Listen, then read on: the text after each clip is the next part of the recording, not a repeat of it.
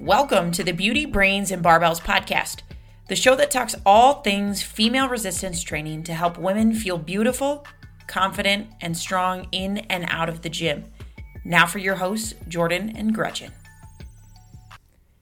Welcome back to the Beauty, Brains, and Barbells podcast.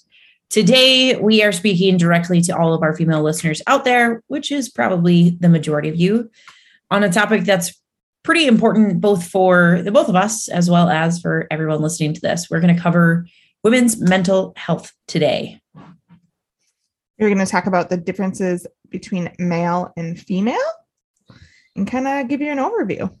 Yeah, we also want to dive into some of the impacts from COVID, as well as some of the healthcare changes that have kind of run about from that. And how do we make these changes to prioritize our mental health a little bit better? Yeah, I think definitely the last couple of years, it's been made a lot more aware how your mental health can impact your day-to-day and your family and life all around. So this is an important one. Yeah. So let's dive into some of the differences in males versus females, because I think everybody uses a heart attack as an example of how one disease can present so differently between males and females. Yes. Mental health is no different. There's very, very big differences between males and females.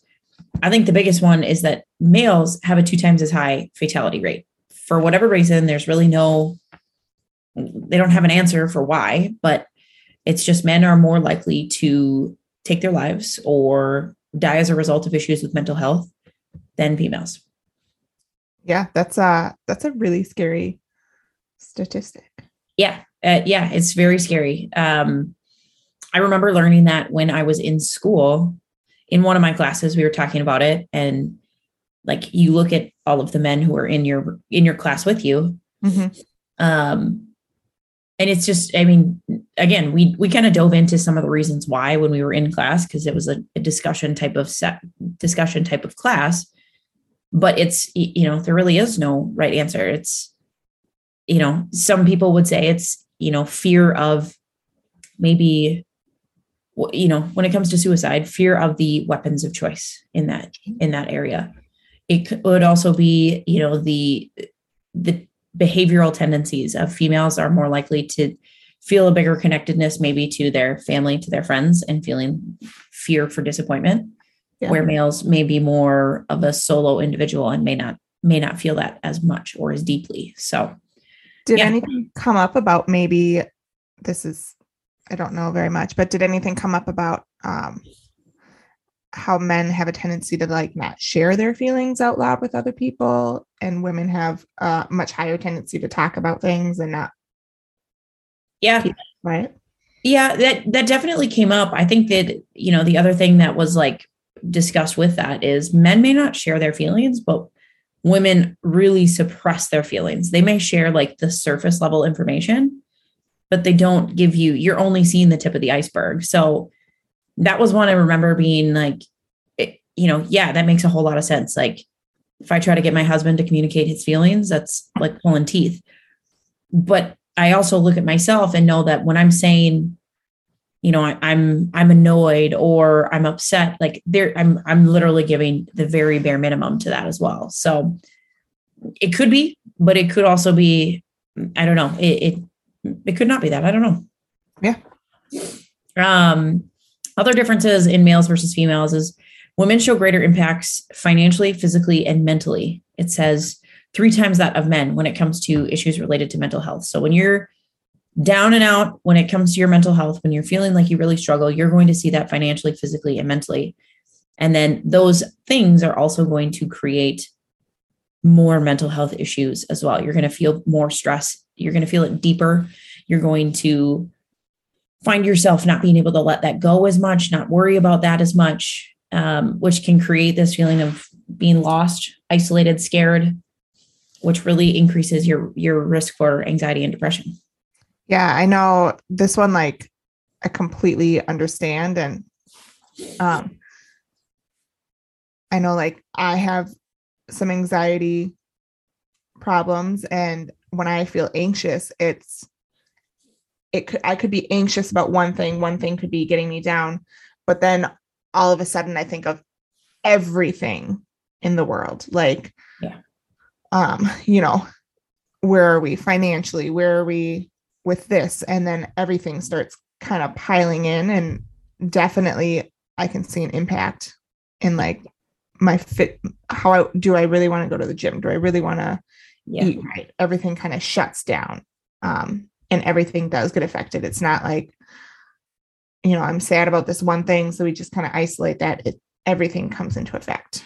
Yeah, I would completely agree with that. I think we intertwine them maybe a bit better. And this is speaking for the both of us. You know, maybe not every female is like this, but when you are feeling stressed financially, you tie that into physically. When you are mentally down, it comes into your physicality. Physically, you're injured, right? Like if you get injured, you think about the medical bills that come from that. And then you think about the inability to exercise your body, move your body, and what that does mentally. It's not to say that there's no male out there that doesn't think that as well. Women are just more likely to tie that all together and put the big bow on it and say, hey, here's this big thing of anxiety and depression. Find a way to work through this. Right. That's a huge one. It also says 1 out of 4 suffer from mental health issues, which is, I mean, that's 25%. Yeah. We have a graphic here that was sent to us by one of our listeners that said, it says it's talking about how women are experiencing higher levels of depression, anxiety, and stress than men in response to COVID-19. Now we're getting into the specifics of COVID-19, which in my job, I have seen more issues related to mental health. Statistic says 35% of females have moderate to severe levels of depression compared to 19% of males. I mean, that's nearly double that of male counterparts. Yeah. I know personally in like our household and we haven't really talked about COVID. I think a lot of people talked about it and we wanted to be super fun and lighthearted, but this is a huge part of like mental health. So that's kind of why it's coming up. But I know in our household, like when it hit, and like shutdowns started happening and life started changing, for me, my anxiety gets really heightened when things change and they're not in my routine and I can't control it. And this was definitely one thing that nobody could control.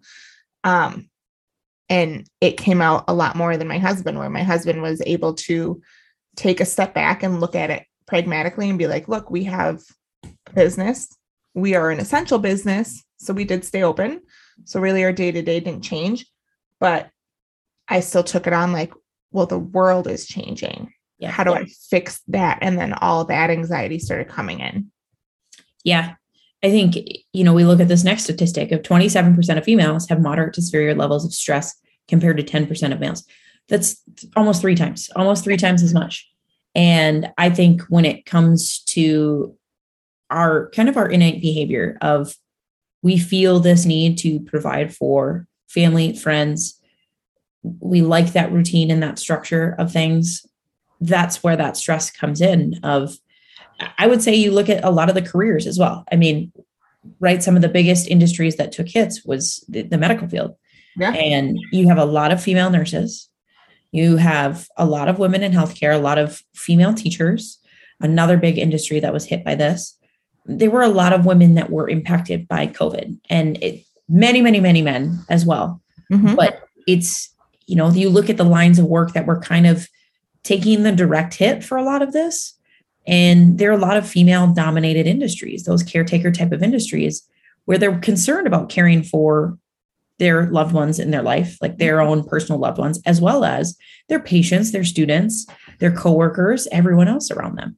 Even their kids, when kids, had to be homeschooled. And we're not saying that dads and men didn't help out with that, but a lot of moms were taking on the homeschooling and making sure their kids were taken care of and everybody was at home with them, and they took on that huge role. Yeah. Another big statistic we have is that 37% of women aged 18 to 24 report suicidal thoughts compared to 17% of men. This one, I think, I really wanted to bring this one up because we work with a lot of middle school, high school females. And we opened our business 6 months prior to opening COVID or before COVID started. But I've been a coach for God knows how many years. Brian's worked with athletes for how many years. We've never received so many emails kind of filling us in on where their child is at mental health wise, and just saying, like the impact that your program has brought to our child has, my son has had suicidal ideations and things like that. And it's scary. It's scary to think that this kid that we work with on a day-to-day basis could make one decision to change their entire life. Yeah. And it's cool. Like, we love those types of emails. We love to see kids jump higher, run faster, lift heavier weights. But when we get those emails, those are really impactful to us, because we know this type of statistic, that there are a lot more females out there feeling this type of stress that leads them to feeling like the only solution out is to take their own life. And, we can be a part of that solution, which is great.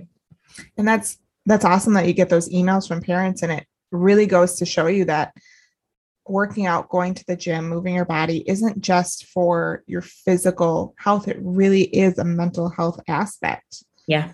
Yeah. I think so. Now we kind of move into some of these, why is this happening, right? The trends that have come out of COVID. I think the biggest one is that labor has increased for women in the front line. So that changed the work environment quite a bit. I work with a number of teachers and nurses. So I've been watching how their mental health has taken a toll during this time. In this time of, we really didn't know what was happening with COVID. We just hear of how huge this disease is, how many lives it's taking. It was like, these people are going to their job every single day wondering if they're going to be next. Like, they don't have a choice. It's just their job. Right. They had to do a lot more at work. My nurses, the things that they tell me they have to do in order to just get ready for a normal shift is crazy. My teachers you already talked about the distance learning and all the parents had to do, but the teachers who had to pack students' bags, sit out there, let parents drive up, pick up bags, the lesson plannings, the meetings, the individual meetings. All that these teachers have had to do is a lot. You think of like a typical school day, and now you just added a whole nother dimension to it.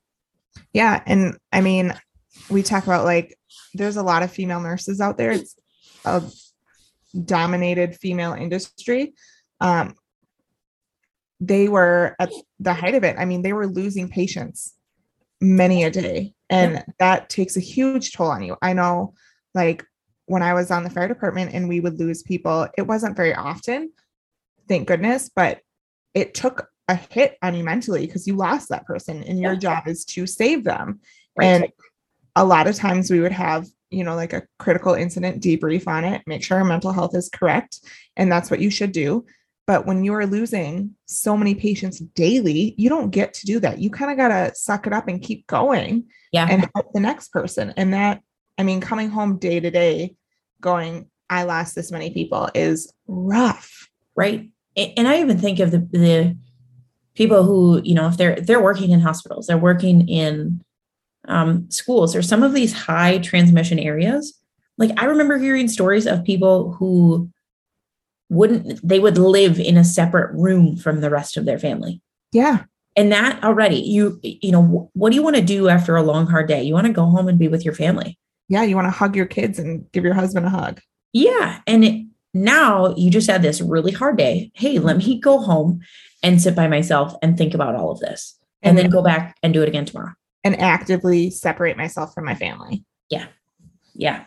I think to piggyback right off of that, we kind of dove into it already, but the family stress, the opening and closing of schools still, right now we're at the point where everything is based on numbers, how many kids have it in the school.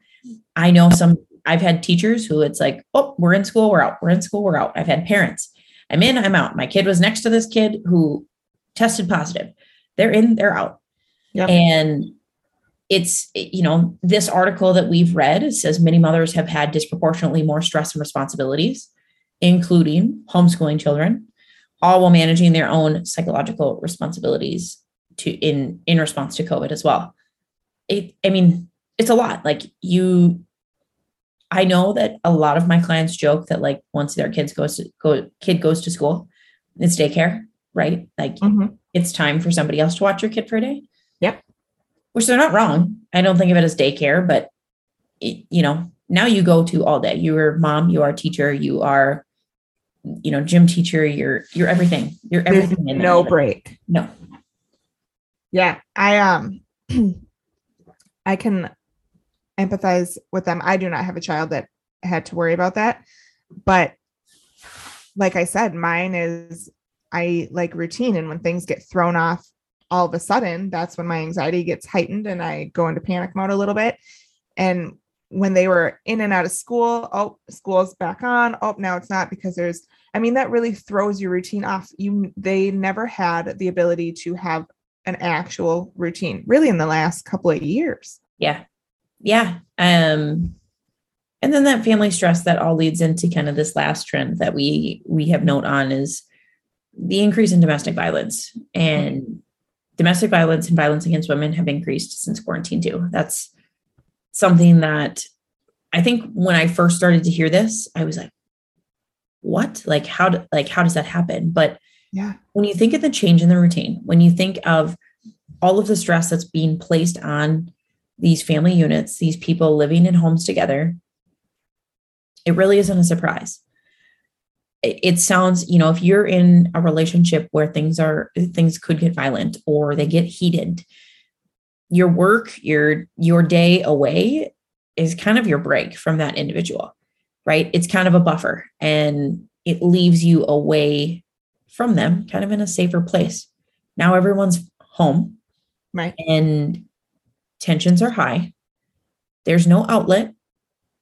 It's kind of not surprising that domestic violence has increased. And I'm sure people were scared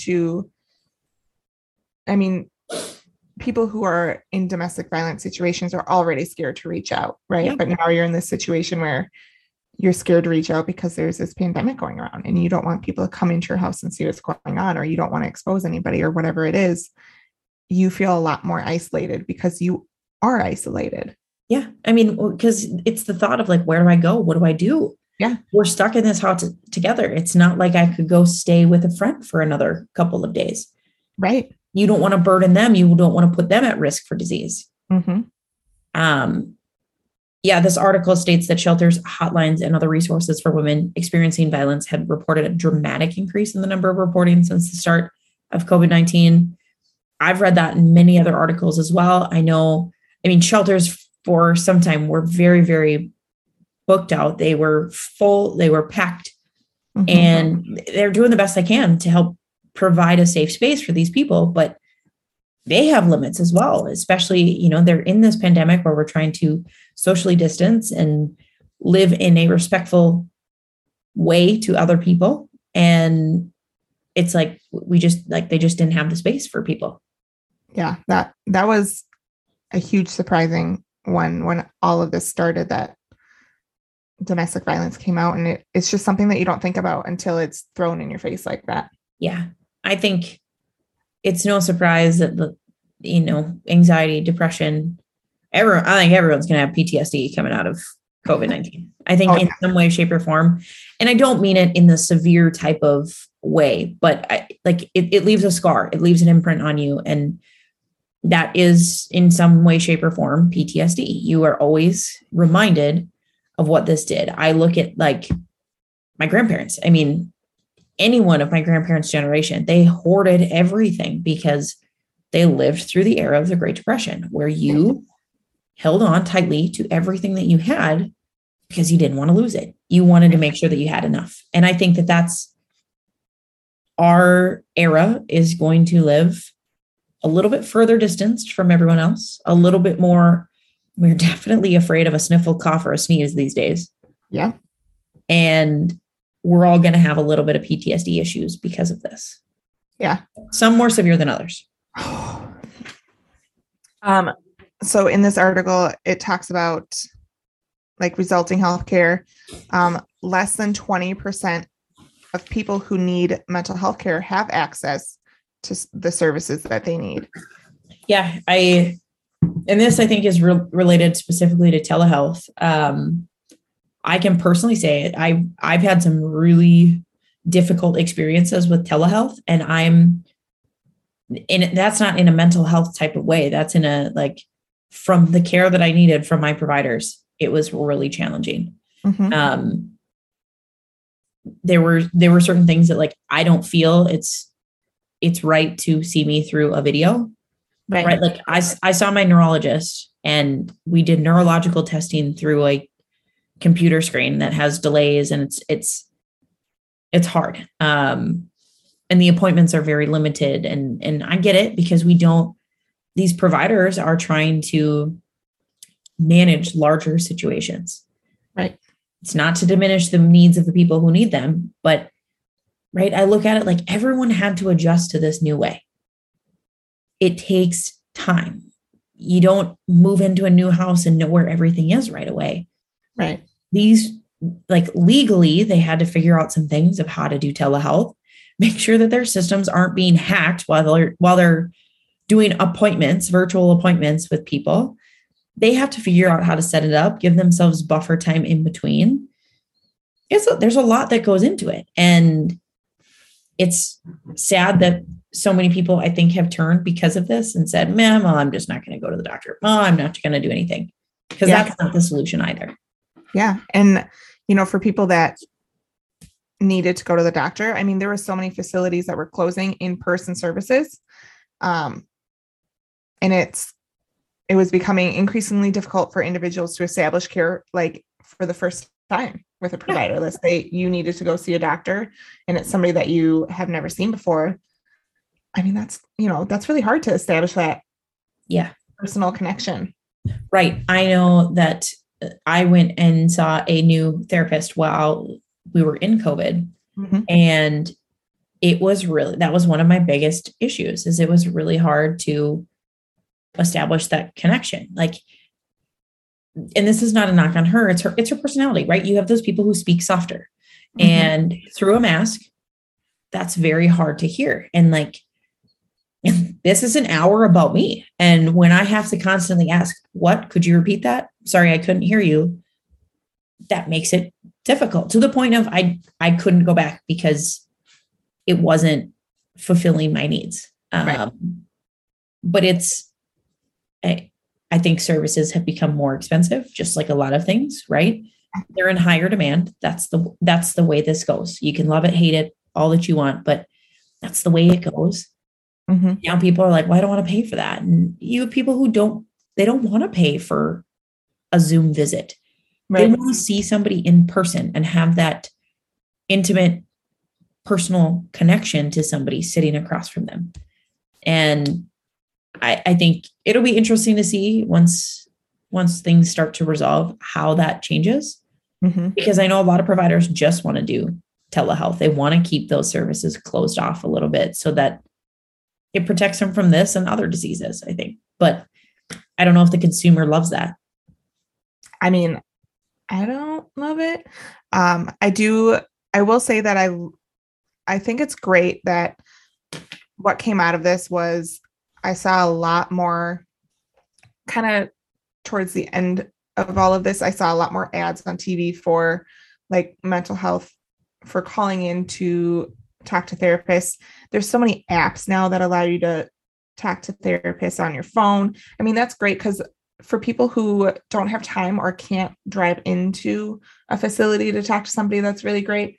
But there are people that still want to be able to see them face to face. I think a lot of great things came out of this. We learned how to do so many different things that we didn't know were possible.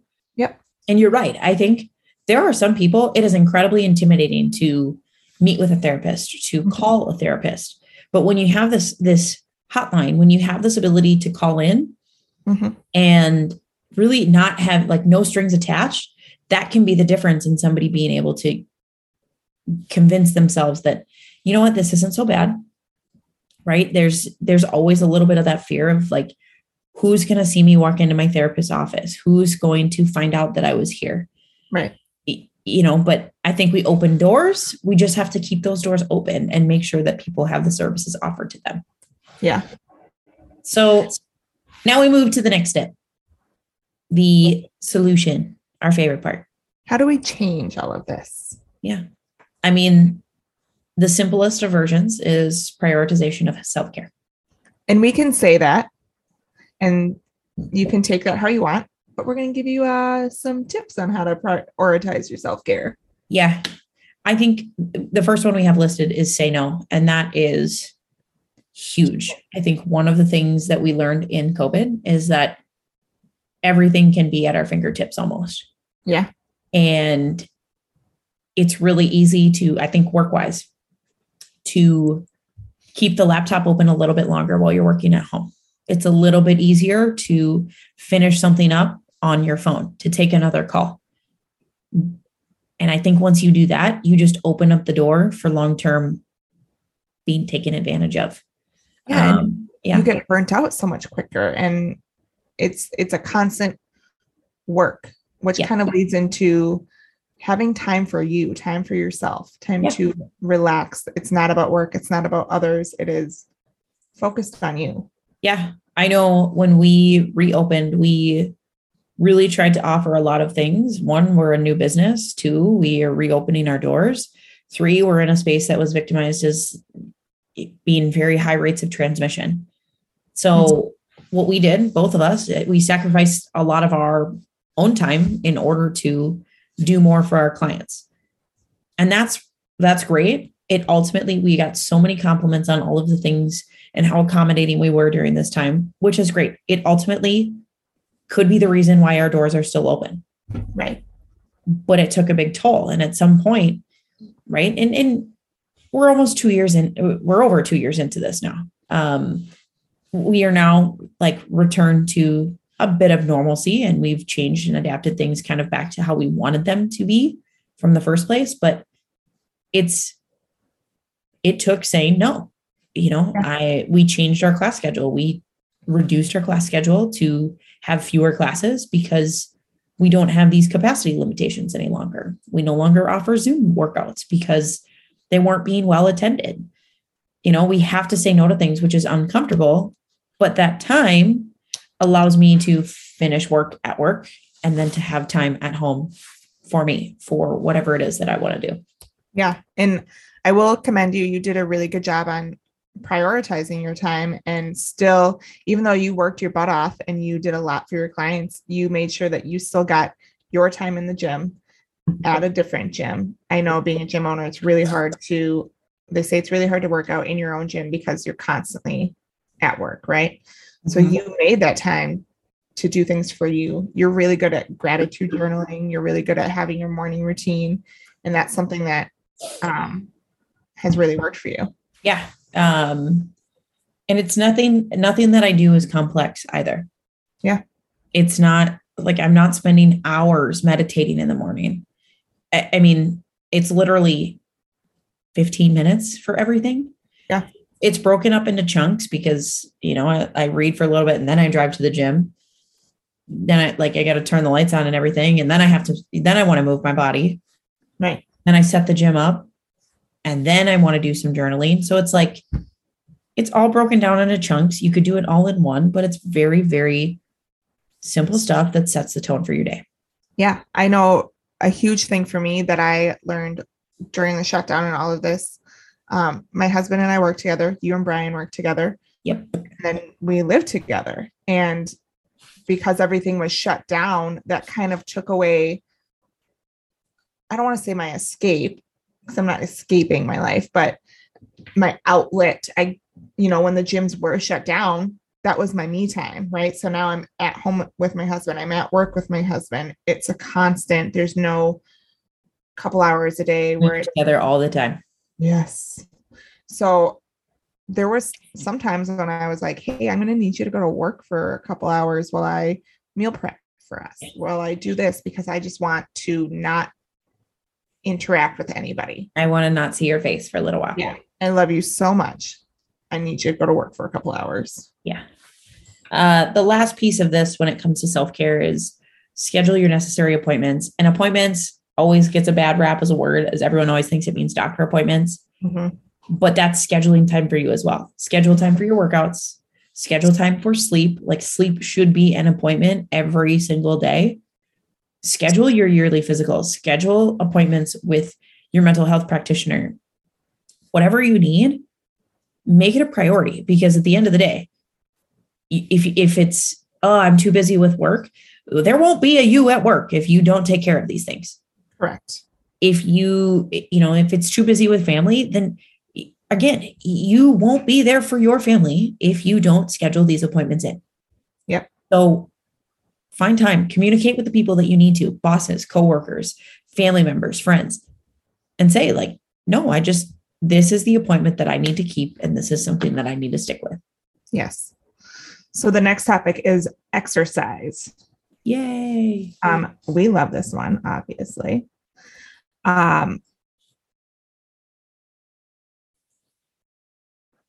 So when it comes to exercise has been shown to be as effective as an antidepressant medication, which is really cool because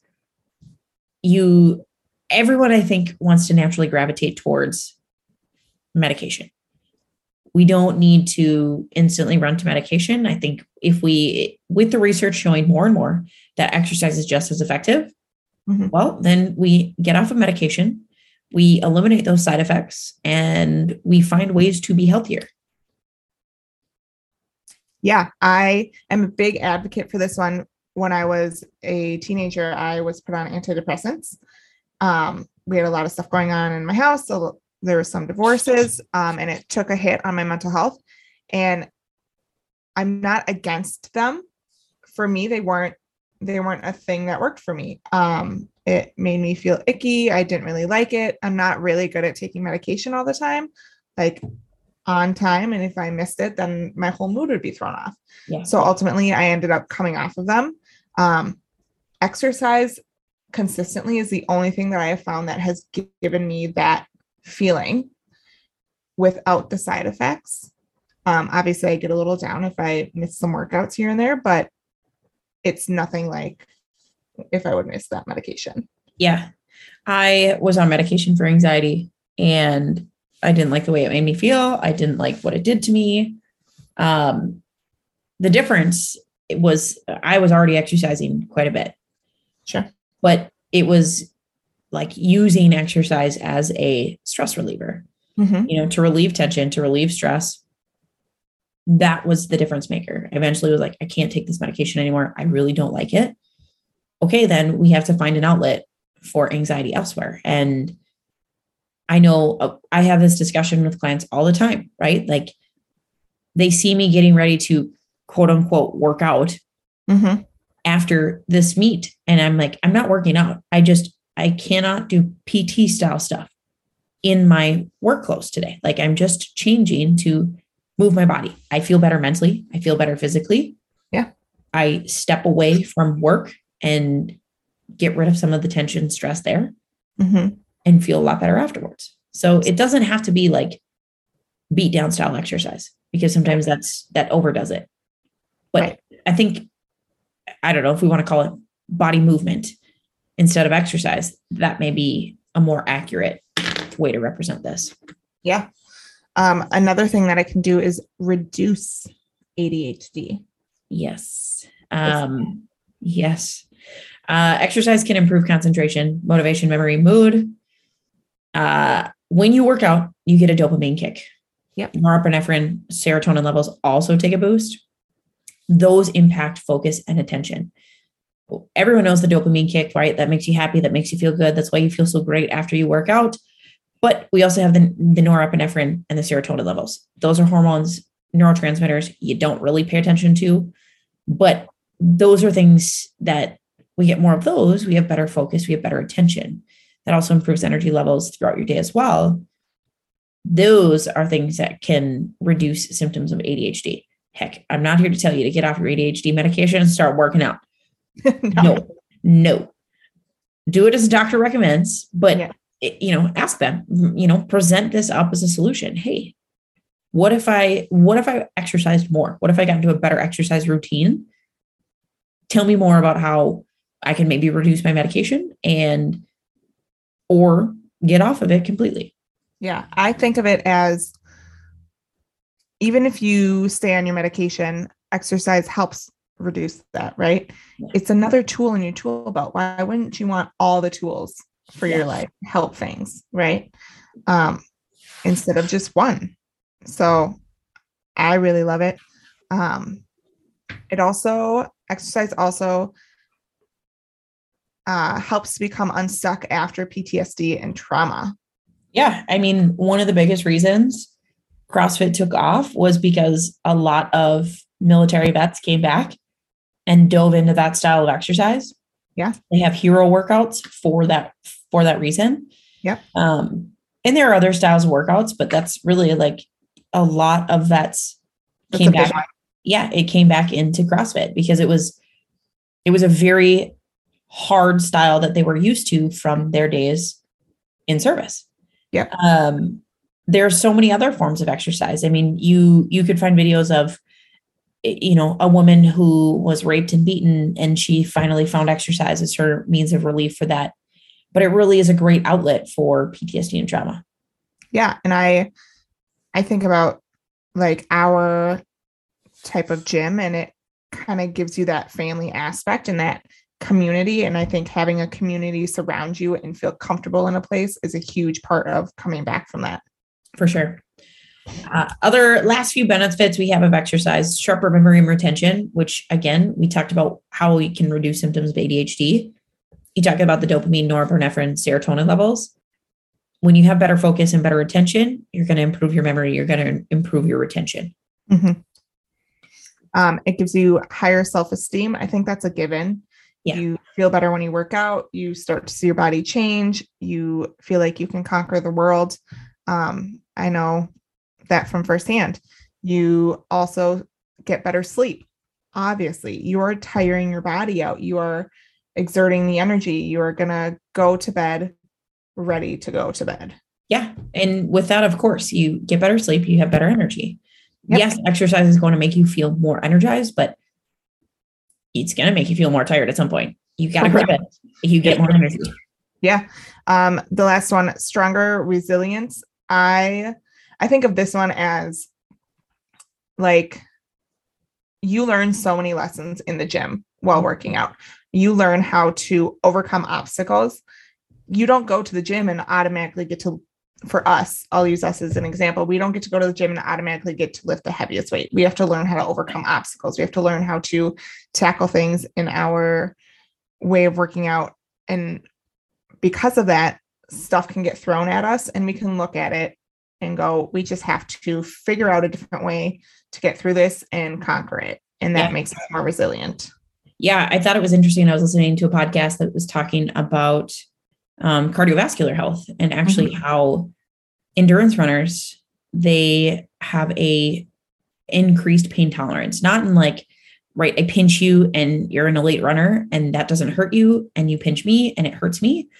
No, that's not necessarily it. But in terms of the levels of fatigue that you feel. And the study was only done on endurance runners. They, the podcast brought up, well, I wonder what would show in a study of heavy weight lifters. But their idea behind this was like the pain tolerance of fatigue. Like you build a better resiliency because it is literally one step after another. If you're out on a run, pedaling, just keep your legs moving, right, which speaks right to the resilience of this.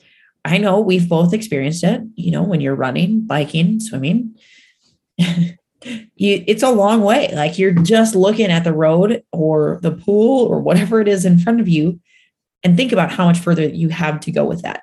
And you just have to keep going to that finish line. Absolutely. So overall, we didn't want to bring this too much into COVID, into mental health, a lot of those controversial topics, but this is a big one. COVID really has changed the game for mental health. We speak primarily to females, one, because we are both females, two, because that's the majority of our audience. Absolutely. And I think it's fitting that we kind of start to look at what happened during these last 2 years? How do we move forward from this? And what do we need to not only heal, but to grow from this and to improve both ourselves and our communities as a result? I would like to end this on a happy note and say that I think one of the best things that came out of COVID is our friendship. Aw. Say no. I mean, I did get 2 dogs, so. That's true. I did. Well, did you have Zoe before? Technically, we got her when COVID had arrived in the United States. We had purchased her before. I was going to say, I purchased Taco before. We got him just a little earlier because the shutdown happened. And I was like, we should probably go get him right now. Yeah. So, I mean, you're great, but it's fine. It's fine. She's so cute in her cone head down there. Oh. Thanks for tuning in to this episode of the Beauty, Brains, and Barbells podcast. If you liked what you heard today, go ahead and give us a like, a share on Instagram. Let us know what more you want to hear from us so that we can truly make this the podcast that females go to improve their resistance training experience.